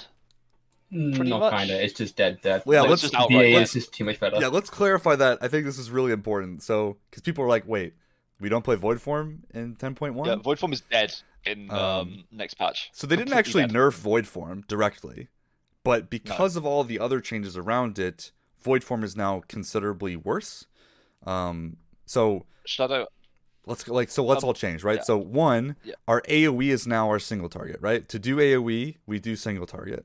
So what that means is the component of Void Form that gave us the mastery bonus, that was really great for Mindseer, because Mindseer was hitting targets that did not have all of our dots on it. But with the way Psychic Link works, that value is now very, very largely diminished. It doesn't really Yes. give us anything. It's kind of like you're playing it on single target. So that got hit. Second thing that got hit was Void Bolt in a couple different ways. So with Shadow Crash being a 20-second cooldown now, the value of getting that dot extension from Void Bolt is gone. gone. Yep. So that also hurt it. And then the other thing was the buffs to Mind Spike and Mind Spike Insanity and Shadow Word Death. And Death Speaker. All of Yeah, that like, direct damage is now getting buffed by Dark Ascension. Yes. Also, and you all of missed that- one thing. and You that's can't all take going into Yogg Psychic- anymore. Yeah, and that's all going to Psychic Link. And yes, we can't take Yogg anymore, so the increased spirits from having Void Bolt in the rotation aren't relevant. Sure, yeah. So, and again, for those that didn't know, so Void Form, the tooltip reads that it gives you 10% damage, but that 10% damage is actually just replacing Shadow Form's 10% damage. So by pressing Void Form right now, all you're getting is basically just the damage from Void Bolt. Yes. It's not really, compared to Dark Ascension, which is just giving you 25% more damage on all your stuff, Yes. basically. Another thing is Dark Ascension is 1 minute cooldown, Void of Eruption is 2. Ancient Madness provides the same crit bonus for both talents. It's not doubled for Void Eruption because it has a double cooldown. It's the same crit. Yeah. Therefore, that talent combination, which you always take, is just better with Dark Ascension. Yeah, I mean that's been the case for a while though, and even like It has been the case for a while, but it further nails in why DA is better than Void yes, Eruption. it does. It just has more synergy now. I think- than Void Form. Yes. It feels very strange that the rework that's focus was build diversity has just homogenized the entire tree. Yeah, and again, part of that is like with the tier side a little bit, but yeah, I do. But I think it's worth asking the question now, especially if we're in this kind of rework mode. Why do we have Dark Ascension and Void Eruption? Like, what's actually the answer? When we first got it, they were thematic difference. they were saying Thematic like difference. build your own Shadow Priest, and kind of saying like you want to play Mind Spike Dark Ascension or Mind Flay Void Form, which like in theory is kind of a neat idea, but I feel like in practice you're just not getting enough playstyle or identity with these cooldowns to make them warrant being a choice, you know? It's just a math thing. Yeah, in practice, the answer ended up being both at once, which was not their intention at all. The other thing about Void Eruption is you said Mind Flay versus Mind Spike, but Void Eruption wants Mind Spike, not Mind Flay as well, because it doesn't have the space to press Mind Flays in. Void Ball takes up most of the rotation, and it's worth pressing. It does a lot of damage. It doesn't make like a lot of insanity. It's a good button. It's just not good enough to make up for the fact that it has a longer cooldown. Yeah, you can't. Dark Ascension synergizes perfectly. Void Eruption does not. Yep, you can't fit Void Bolt and MFI in the same rotation, really. Well, it's hard. Like how do you build a tree with two different cooldowns as a choice and make their identities feel unique enough? It's a really hard thing to like. I honestly don't know how possible that is, unless the cooldowns are like what they are today, which are kind of irrelevant to your playstyle for a lot of things. Yeah, Blizzard really needs to like work out what they want Void Form and Dark Ascension to do, and what they want them to both be good at. Right. Because right now they exist. They feel like they exist more to placate thematic concerns, and just happen to be mechanically different as well, but not enough that they do anything different. If it's just thematics, then make Void Form the cooldown, and just give us a glyph that makes Void Form look like Dark Ascension. The problem then is you still have Void Bolt as a button that people don't want. Well, that's fair. And the other suggestion is, like, again, give them some more identity, give each one their own kind of thing. Like, Dark Ascension, when you press Dark Ascension, your Mind Flay transforms to Mind Spike, that kind of thing. Or Void Form, I think, needs a damage amplification, maybe some kind of ramping effect being added. Give these cooldowns some more identity. Or, honestly, I think I'd rather just go back to having just Void Form again. They could still have a choice node. They could be like, here's 1 minute Void Form that doesn't last as long and doesn't have Void Bolt, or here's 2 minute Void Form that has all of that. Could do something like that. Yeah, I mean, like 1 minute Void Form that doesn't have the extension mechanic, 2 minute Void Form that has the extension mechanic and extra knobs, Yeah, I mean, they could do something like that, because I think the modifiers and kind of where you pick one, they need some. I do feel like I have to stand up for Dark Ascension here a little bit. Sure. Given it's something I've played a lot with in versions of the spec that are pretty much ancient history at this point. Yeah. The punchiness of your direct damage spells when you're using a cooldown that's able to buff them by that much because it only buffs direct damage spells feels really good. Like Shadow of Death being able to hit like 190k crits, like even Mind Spike crits or Mind Blast hits on live during all your CDs when they are psychic linking to targets and being buffed by Insidious Ire feels really good. Maybe I'd feel better if it was instant cast again. That's. Yeah, I mean, I genuinely do not understand what warrants a cast time on Dark Ascension.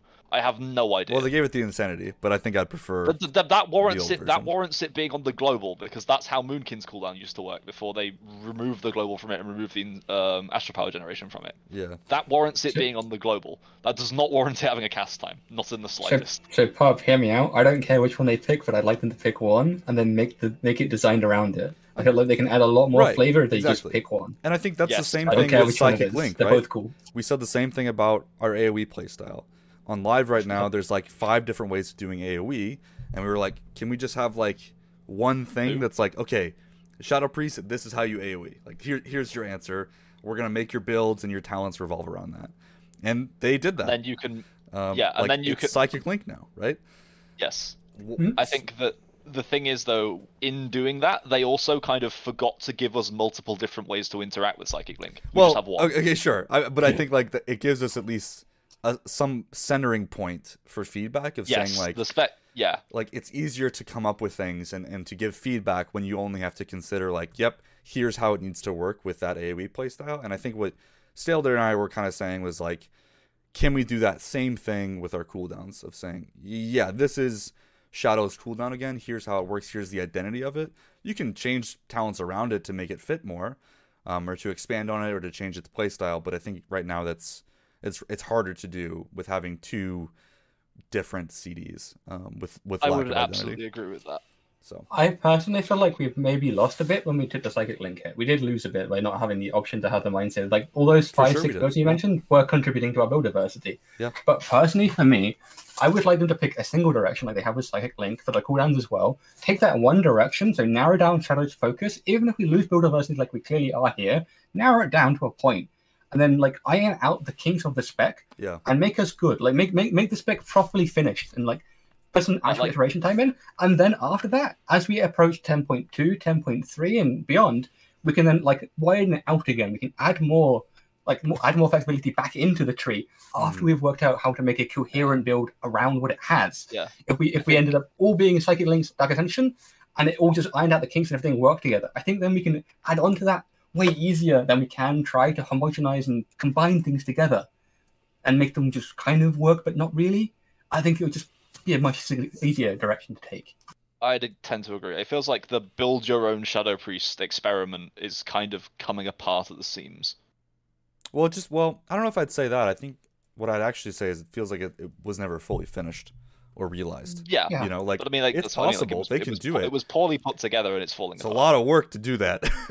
It is. It's an enormous amount of work, and Yeah. it's why I don't think the build your own Shadow Priest was a particularly good direction to go, because it's a direction that isn't a direction. You're just trying to. It's very you're just trying ambitious, to is the sort problem. of placate everybody. I actually kind of liked build your own Shadow Priest idea, Yeah. but my problem I think was that we had a developer change during the very, very last couple of weeks of the beta cycle. We had a developer change, and therefore we had to have a new developer in the middle of COVID pandemic pick up our spec and try to learn how to make a tree from it. And they were given build your own Shadow Priest as like what they were told to make, and I don't think that's very fair.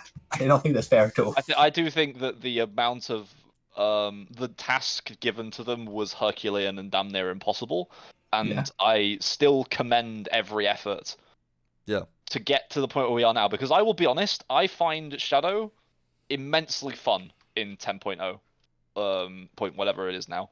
I find the spec immensely fun right now. I understand that it is overly complicated, verbose, difficult to understand for new players, unnecessarily unintuitive, and arguably too diverse in terms of playstyles for Mythic Plus and everything like that. But I find the buttons I'm pressing, what they do, and how they interact with each other immensely fun. Yeah, it's got a lot of redeeming qualities for sure.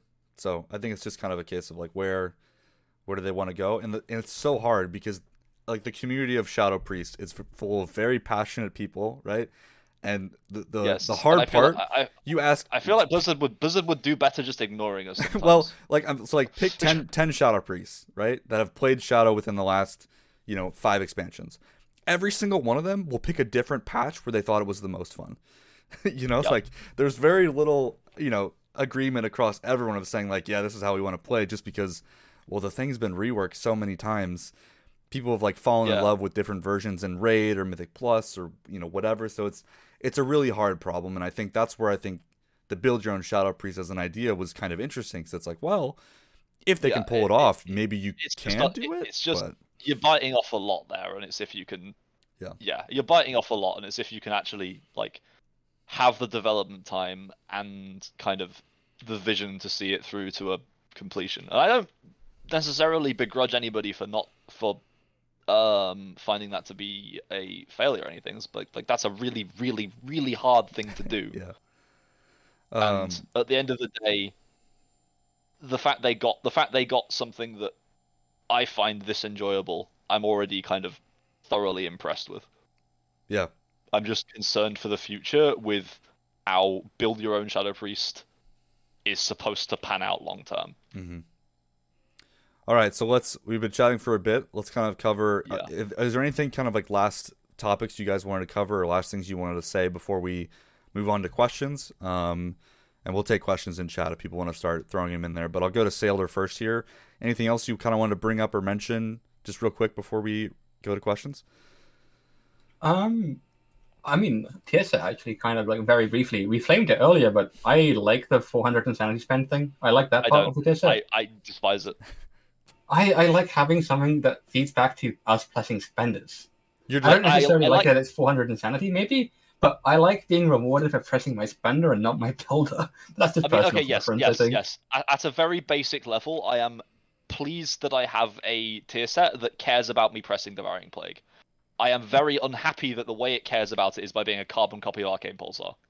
No, that's fair enough. Well, they could also. Are you saying, Saeldur, that you like the 400 insanity, but like, what about the pet part? Are you saying maybe they changed that bit? I don't like the pet part. Okay, so you like the 400 insanity, but like the after effect of like spawning a bender. That's Yeah, I like caring about pressing the Devouring Plague. Yeah. It necessarily doesn't have to be the 400 insanity. It could just be do Devouring Plague, get X. But sure. It's just I like pressing Devouring Plague and getting something for it because if everyone remembers back to the the 9.0 tier set that just was it 9.1 or whatever tier set that buffed the first version that just buffed Mind Blast too much, and Devouring Plague was basically bad. Oh, yeah. That's my concerns with I think overly buffing filler spells. Yeah, overly buffing filler spells. Also for a spec like Shadow, which has this weird like filler and cooldown filler spells, like you have to be very careful about how much damage everything is doing. Like I think the way things are split on live right now, where Devouring Plague ends up shaking out to be about 25 to 30% of your damage in single target, is about where we want to be. It's pretty healthy, honestly. Yeah. I think we're a little lower than that on 10.1, right? Are we at like 22? Yeah, we're a little lower than that in 10.1, but like, it's not horrendously low. Yeah, but let me find a tab. That's mainly because Mind Spike Insanity gets buffed so much. True. Yeah, that doesn't help. But like 22.2. Okay. That's fine. Okay. So maybe a little bit lower than I'd like, but like in that kind of ballpark of 20 to 30. I probably prefer it much nearer 30, but yes, that's kind of the point. I really dislike that we are doing Mindbender based things for the fourth tier patch in since Legion began. Yeah, I think people are gonna get a little tired, and exhausted by this of playing Inescapable Torment Bender playstyles for the 4th or 5th tier in a row. Yeah, that's it's just too much. Like I guess half of Castle Nathria I will give as us not playing Mindbender, and I guess the single legendary with Covenant legendary part of SOD was like not Mindbender-ish, but you could still play it and it was still a very valid option for like some builds, and obviously not everyone was a Necrolord. Yeah. And then we've been playing Mindbender otherwise since Nighthold. Mm-hmm. Like I am again, it kind of comes back to the whole your single target talent build contains every active spell in your tree. Yeah. Mindbender is always going to be part of the talent build because it's an active spell in the Shadow talent tree, and it doesn't have a alternative. You will always pick it because it's always just better to path the tree through active spells. All right, so we bullied the tier set. Sorry. I think quite a bit. But yeah, I can keep bullying the 2 set if you like, because the change they made to Shadowy Insight to make it work. Oh yeah, we didn't say that. Yeah, this change is like it looks very small, and it just feels so bad. Because the way Shadowy Insight works on live is that when you get a proc, you get an extra Mind Blast. Yep. And you get an extra literal physical Mind Blast. It like your charges go up, even if you were at max charges, you go to 3. You get +1 charge. You get that Mind Blast. Yes, you get +1 charge. And the way that kind of shakes out, it means that no matter where the cooldown of your Mind Blast was, you are always getting exactly 1 Mind Blast's worth of value from your SI. Even if your Mind Blast was like just about to come off cooldown, even if you'd only just put it on cooldown, like you always got 1. Which is how SI worked, but basically no other procs in the game really worked like that. Every other proc was like, oh, it just resets the cooldown back. So if you get the proc when you have like 0.2 seconds left on your cooldown, you only save 0.2 seconds of damage. Or if you get it mid-cast of the spell. Or if you get it mid-cast on the spell, you get to fire 2 off back to back, and it feels really good. Yeah. But like, why not just make that how it always feels? So the change to SI, reverting it back to how it used to work, as like it refreshes the cooldown, is really bad, and then having a tier set that accentuates that badness, it just feels awful, honestly. And it kind of makes me disappointed for other specs, because the technology of a proc that gives you a full charge of a spell felt so much more fluid and interesting that I wanted other specs to gain that as the class team got more familiar with things and as specs developed. Like I felt like Ret Paladin was a primary candidate for this with the Blade of Justice proc, which I don't know if they still have after the rework in 1007. Hey, no ret paladins in this podcast. That's illegal. You can't do Sorry, that. but No, yes, but the point is, like, there were other specs that could have thoroughly benefited from that kind of design. Sure. And seeing it go away from Shadow, and I guess it's come back in part with Death Speaker, but not really to the same like level of flexibility. It's really nice though. It feels It is really nice. nice, but like Yeah. seeing it go away from SI makes me feel disappointed that it's not a direction Blizzard want to be going in at all. Yeah, I mean, we gave that feedback. Hopefully they listen. I know they were trying to reduce the amount of instant cast that the spec had. Maybe that was part of it, but yeah. I feel like that's the wrong way to go about that, I agree. honestly. All right, any other final points? We have some questions we can start covering otherwise. Nothing specific on my end, actually. I don't think. All right, here's one we didn't I cover. guess Mind Melt no longer makes Mind Blast instant after 2 charges, which is annoying. Mind Melt is now just like a strict buff to crit chance of Mind Blast, which is Again, they're really, trying to really reduce weak. instant cast. Yeah, but it's also just really weak, especially because it costs 2 points. Yeah, that's fair. Making it a 2-pointer was struggling for sure. But I do actually agree removing the instant cast because it did just encroach on the design of Shadowy Insight. I'd agree. I think that would have been more than enough. I don't think they had to nerf it a Shadowy 2-pointer. Insight and remove the sort of technical Yeah. marvel that they'd done to create it in the first place. I agree. Oh, I just thought of one other quick complaint. With the death changes, and especially the idol coming up that does damage to us, if you don't have baseline leech on your gear, you will actually kill yourself and execute. Even with tide evasion. That's a really big problem, actually. Shadow of Death is just like doing too much damage back to us at this point. Okay, add some leech, Like everybody. maybe they need to increase the little value of tide evasion by a tiny bit to like 85, because we're starting like as we gain more and more like stats, it does more damage compared to our health. It grows faster than our HP does, and the damage it then reflects back to us is increased. Do you remember what the damage taken per second was? It was like 2 or 3k average, right? Yeah, 2 or 3k average. On PTR, on my live character, I was testing on the dummies. I was taking around 4,000 damage per second with the idle on and pressing deaths on an execute dummy. About 4,000. I was out healing it passively through leech. So 4,000 but damage taken per second and execute, and like 2,000 I have 5% leech. I have 5% leech. So that's not something most people are going to have access to. Like, that's not... We'll drop your avoidance and chance, and now you play leech. You're a healer. Yeah. Yeah, it definitely doesn't feel good. I do like the flavor of Shadow of Death's backlash damage, but when it starts encroaching on gameplay, I feel like we've kind of gone a little bit too far. Yeah, the knob needs to... I mean, tide evasion is the knob. They can tune that, right? Hopefully. Yes. But yeah. Like, so currently it's 75%. It probably needs to be 85 at this point. Yep. But also, I just I don't really like the fact that we have to pick a talent to make Shadow of... Like, there are now 3 talents on Shadow of Death. There is Shadow of Death, there is Death and Madness, and there is Tide Evasion. And you need all 3. In the class tree, yeah. Yeah. All right, speaking of the class tree, someone asked, why does Mind Games still exist? How do we feel about Mind Games? Anyone want to take that? How do I feel about Mind Games? In PvP, it's great. Okay. I think it's a really cool ability that does a good job. I think in PvE, it's kind of just like a better Mind Blast, and the role of button on a 30 to 45 second cooldown that feels good to press and does big dam is already being fulfilled by Void Torrent. Sure. We just continue to have that problem of pick every active damage button in your tree because it's better than every passive. So you end up with Mindbender, Shadow Crash, Void Torrent, Mind Games, and Halo/Divine Star. And I think that's just too many button for the sake of button press on cooldown abilities. In single target, I would like to ditch Mind Games and Shadow Crash and just focus on Void Torrent, Halo being a big healing utility cooldown every 45 seconds or so. Which it is now, more or less. Mindbender? Yeah, and Mindbender. I'd have Shadow Crash be a spell that I genuinely want because I want to do AoE, and give me compelling options to put points in that aren't that, so that I can kind of buff my single target up if I don't want to take that spell. My other complaint about Mind Games is it's 4 points.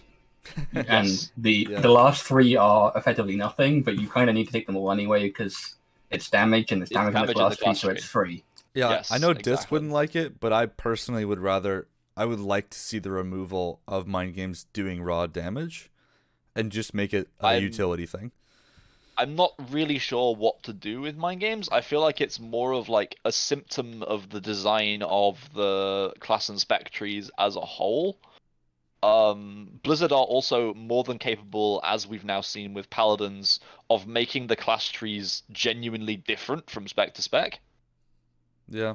It's something they've done now. They've put extra nodes in the Rep Paladin class tree, just straight up. So we know it's something they're capable of.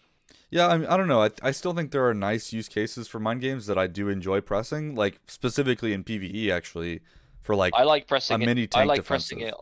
Yeah, I like pressing it on the ad before the last boss of Court of Stars when it does its leech heal because it does damage to itself. It feels really good. That's fun. Yeah, or like that Halls of Valor, Herja, the tank.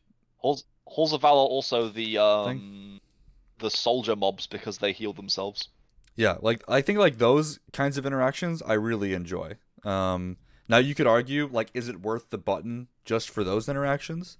Or like, not. Temple Third Boss, that's another good example. Like the tank buster there, it's like massive value. Like, it's not massive value. It's like it's okay healing at that point. I guess my perspective is 25 to 26 is where like that's a drop in the ocean. They're gonna die anyway if they didn't press a wall. Well, okay, that's fair. But I think like those use cases I enjoy. Pressing it on cooldown I enjoy less. So I'm just wondering like if they want to keep it for PvE, I would rather them accentuate the utility aspect of it rather than like pressing it for damage aspect. I think if we're in a situation where we're no longer taking Shadow Crash on single target and Halo / Divine Star or whatever is like massively buffed in healing and made neutral in damage to the point where we're not pressing it on CD and we're not like thinking about it that way. Yeah. I think I'm pretty happy with pressing Mind Games and Void Torrent. Mindbender on top of that, and kind of the spec being the sort of like 1 minute long, 1 minute like script rotation where you just have so many abilities coming off CD at roughly the same time that it feels like you're not really playing Shadow anymore. You're just kind of pressing buttons one after the other. Is not ideal, but Mind Games is a cool spell, and I wouldn't want to see it go away completely. Yep.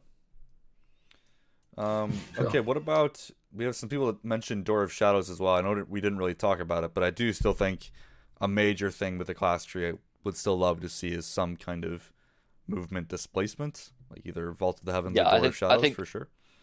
Displacement effect and viable interrupts are still like big things on Shadow's shopping list. Yeah, I guess.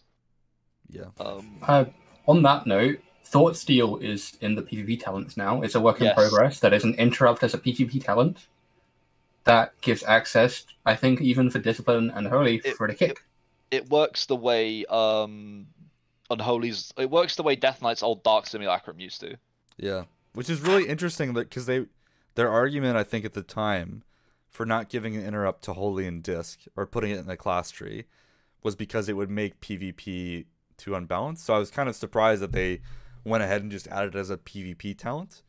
I mean, I don't necessarily know how flexible Holy and Disc's PvP talent choices are. They might not even like be able to take this because their like core throughput kit is their PvP talents, because that's how Discipline used to be. So yeah, well, that's what I mean though. But if it's as strong as they were saying it was, I don't know. I still would love to have a kick in the class tree that's like just a kick on like a 24-second cooldown, and then you can upgrade it to silence in the Shadow Tree or something. I mean, I think that like we're kind of going down the path of we would like Shadow's class tree to be more shadowy, and because like things like Holy Nova and Rhapsody, Words of the Pious, or put Wavering Will, there, I guess. Like there are like things in the tree that just don't necessarily need to be available to Shadow Priest that could have more viable options that only Shadow would make sense to thematically have, because overloading the spec tree with utility and thematic like things that Shadow needs that Disc Priest and Holy probably shouldn't have is still causing problems. Yeah. I agree partially, but I also disagree partially. I feel like the tree having a Holy and a Discipline and a Shadow side makes sense thematically. Having the tree mix all of them together What I do not like is the fact that there are nodes that just don't do anything at all for us. And Wavering Will does nothing at all for us. It would be nice to have an alternative option, or just add it to the Unwavering Will node that does something. It gives me my 10% DR 0.1 seconds faster. Okay. It doesn't do anything. It doesn't do anything, yeah, I agree. We only really take it just to take Angel's Mercy, for example. Yes. Like, Angel's Mercy is really nice. Or you want Power of Life, right? And there's other stuff like... We take Holy Nova to get to Spell Warding as well. Yeah, that feels horrendous. Yeah. Yep. Yeah, I don't know. But I don't necessarily know they need to scrap the whole Holy Disc Shadow thing. I think that's a really nice thing. I would just like a bit more synergy on some of these nodes for us. Like, where is it? There's one that's like Power Shield increases the damage of Holy Nova and Smite. We don't have Smite. It's not even synergy, we don't right? Press Holy Nova. We're just saying. I think the goal is right. Every talent in the class tree should have a reasonable. You should be able to make a reasonable case for why you want to take it for all 3 specs. And I think what we're saying is there are just nodes in there where you cannot make a reasonable case to pick it, except for occasional pathing reasons, right? That's not good enough. I'd agree. I think that's kind of also speaks to something we keep bringing up every time we have any sort of like larger conversation, and that's that like Priest is a very unique spec in that Priest is a very unique class in that it exists as 2 specs that are diametrically opposed to each other and one that tries to blur the lines between the 2. Yeah, I mean it's hard, right? Like having, especially with hybrid classes, like it's definitely challenging, but I think it's doable, even if it's not like I would take it all the time kind of a thing. Like even if, because I think some people were looking forward to the class tree design, saying like, oh yeah, you can pick these talents and then get good off healing as a Shadow Priest. Like that was something people were looking forward to, right? But realistically, it just didn't materialize. Just doesn't do that, right? So even that case is kind of niche, where it's like, yeah, we're not saying that every single talent needs to be viable for like a damaging Shadow build. I think there's more creativity they could do there. Yeah, I'd agree. But I do like that we have Priest spells back and Shadow feels more like a Priest again. Like that's a big win for the class tree as a whole for me. Like that's a really big thematic win. For sure. I just feel like the whole like most of the left side being very just like healing buttons. Yeah. And like especially like healing buttons that we don't really have or like have any relevance to us is like a big concern, especially with the amount of point investment it takes to get over there. Also, hallucinations doesn't work on any of those heals, which is a big punch in the gut. Like we don't get, if we press like one of those heals, we get literally nothing other than the heal. It would be nice to get hallucinations and sanity from them.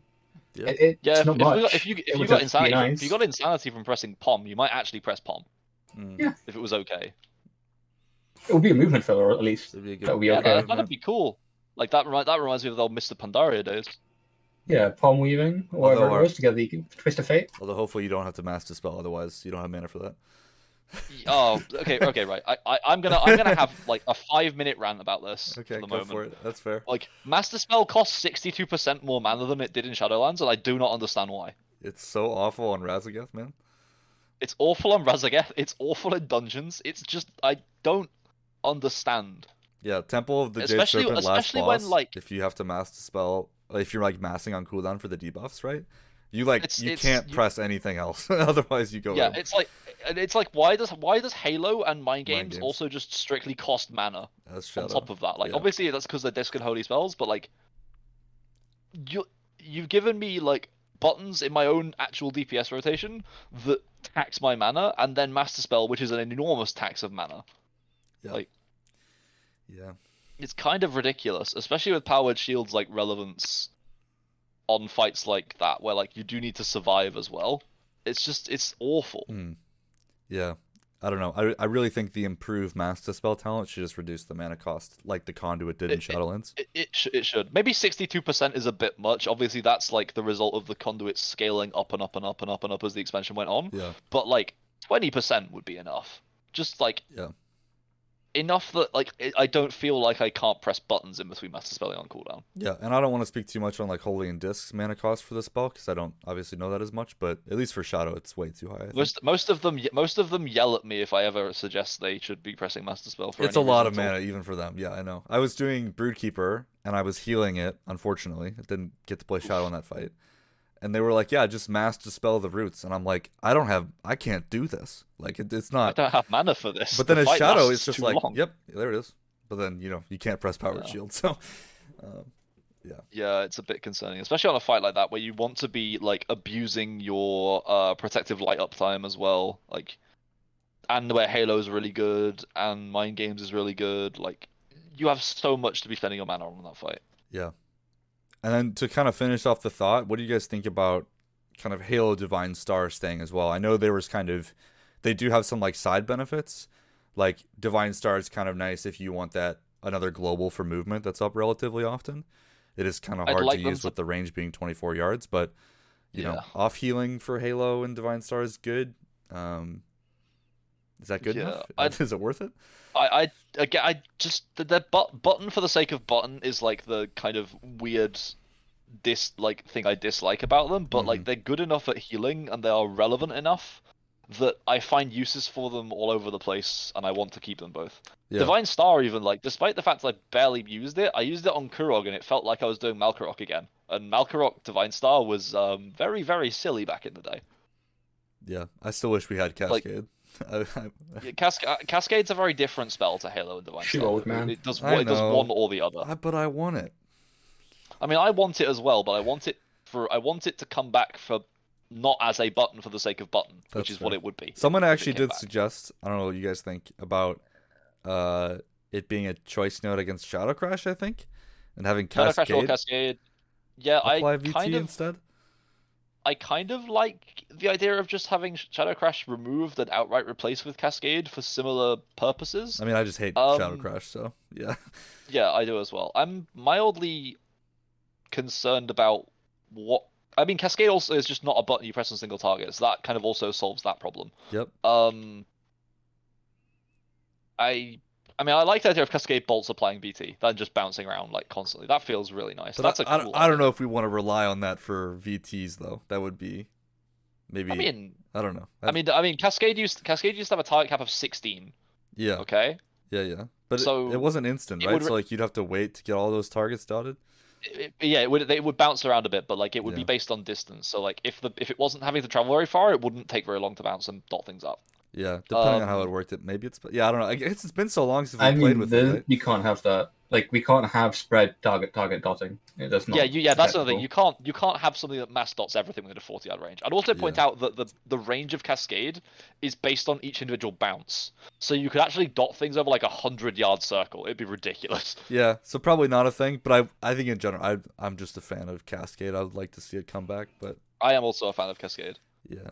Sad. But I would like to see it come back as something more than just press on cooldown for damage. Yeah. We should probably go back to questions. We have not done any in a while. Well, let's go back to questions. That was a question. That was a question. It got a lot of tangents in it, but it was a question. We were a 15-minute tangent, yeah? Yeah, a little bit. All right, okay. Let's see. Next. Any other fun ones that stick out here? Let's see. Let me have a look. What do you guys think about having a Legion style void form back for a single target build? I mean, I would love to see some kind of gameplay loop added to void form that was more than just what we have today. Like, I think adding ramp somewhere would be how you would do it. I don't think they'll ever go back to the drain play style again. Yeah, I don't think they're ever going to open the can of worms of void form drain ever again. I think they tried to do that in Shadowlands and it didn't work in the beta. Do you guys remember that? Yes, I do. I would not be against them attempting that again with a bit more of an actual focus on doing it well, as opposed to a half-hearted idea to placate people who wanted a talent build back. Yeah. If you wanted a drain, you'd have to have the ramp also reduce insanity cost of Devouring Plague as it ramped. Or you because just have then eventually you'd have the choice that I can press a Devouring Plague now for damage, but I won't generate insanity, so my void form won't get extended. Yeah, or you just have while you're in void form, Devouring Plague turns into Void Bolt. Yeah, that works too. That also removes the problem people have of like, why does my cooldown turn into a button I have to press? Which has been like a weird but like valid-ish concern with void form for a very, very long time. Also makes sense, because void form gives you full mastery, so you don't need Devouring Plague anymore. Yeah, exactly. I think that's like an actual way they could go. That would also give like a very distinct difference between what Void Form does and what other things do. does. I also think that you would probably want to make Void Form into like a 3-minute CD at that point. Ooh, don't say that again. So like 3 Banned. minutes. We have Banned. 2-minute cooldowns. It doesn't sync up with PI. Don't do that. Okay, to us. yeah, that's fair enough. Leave it on 2. Valid. 2-minute CD would be fine at that point, but that would give it enough of a distinctive purpose for sure. And if you made it ramp and like juice up, it would be like a Venta Boomkin thing you do every 2 minutes, but not quite as powerful. Yeah, that'd be good. I'd like that. I like the idea of that. It doesn't necessarily need it. It's like my 2 cents to that you don't actually need a drain. The whole extending by spending also does the same thing, but just in a less. It does it in a less visceral way. It doesn't hurt people as much. Let's just say it's not as punishing. I think is the way. Yeah, but it's also less visceral, like from a gameplay perspective, which is something that people did really find very interesting, and a big draw from Void Form was like how well the spec gave you feedback on what you were doing. Yeah, no, I'm with you. I don't know. I think what we're saying though is there's for sure more room to add more identity into Void Form that is somewhat akin to what we had in previous expansions. But like we mentioned before, if you want to double down on and do that, I don't know if like spending all that time on one half of our cooldowns is a lot with Dark Ascension being a thing. It's like to make Shadow all things to all people, it has to be like 4 specs worth of work for 1 spec. Yeah. And that's just not feasible. It's a lot. Although I would love to see them go forward. I think the biggest quick fix really to solve and someone didn't ask this, are Void Form and DA interchangeable in 10.1? The answer is undeniably no. You play Dark Ascension all the time.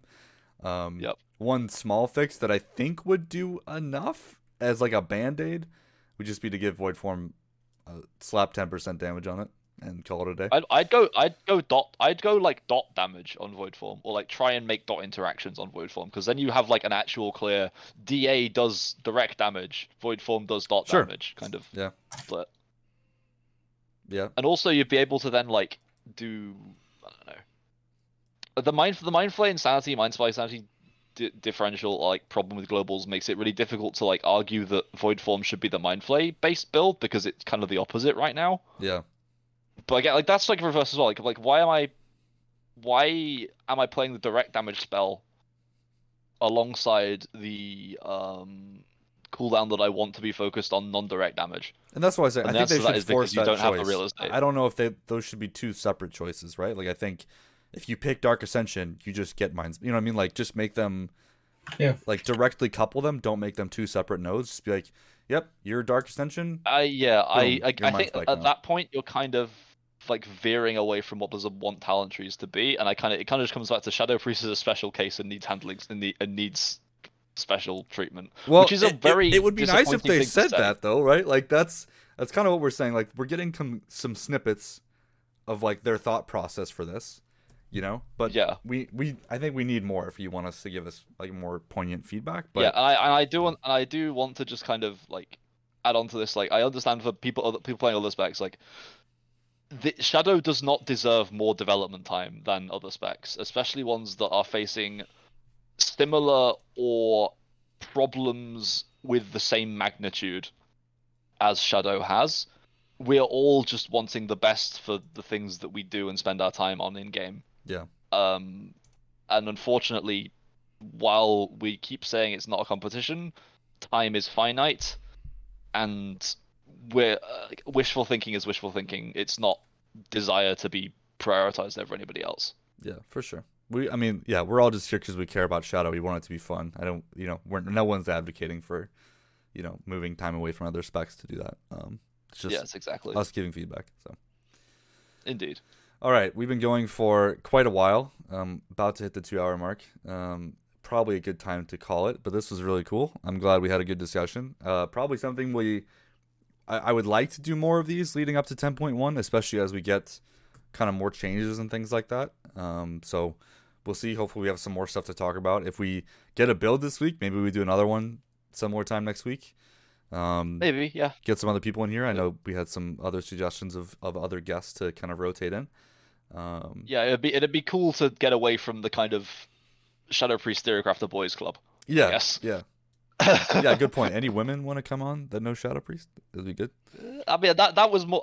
Boys Club was kind of meant in the like I know. non-literal sense, I guess. Yeah. But, So yeah, looking forward to adding some more people and kind of rotating them around. It's just we haven't done this in a while. I knew we had a lot of our thoughts we wanted to get across. So does anybody want to come teach public how to PvP? oh god, oh man, that's Like that'd be a like, fun I video feel series.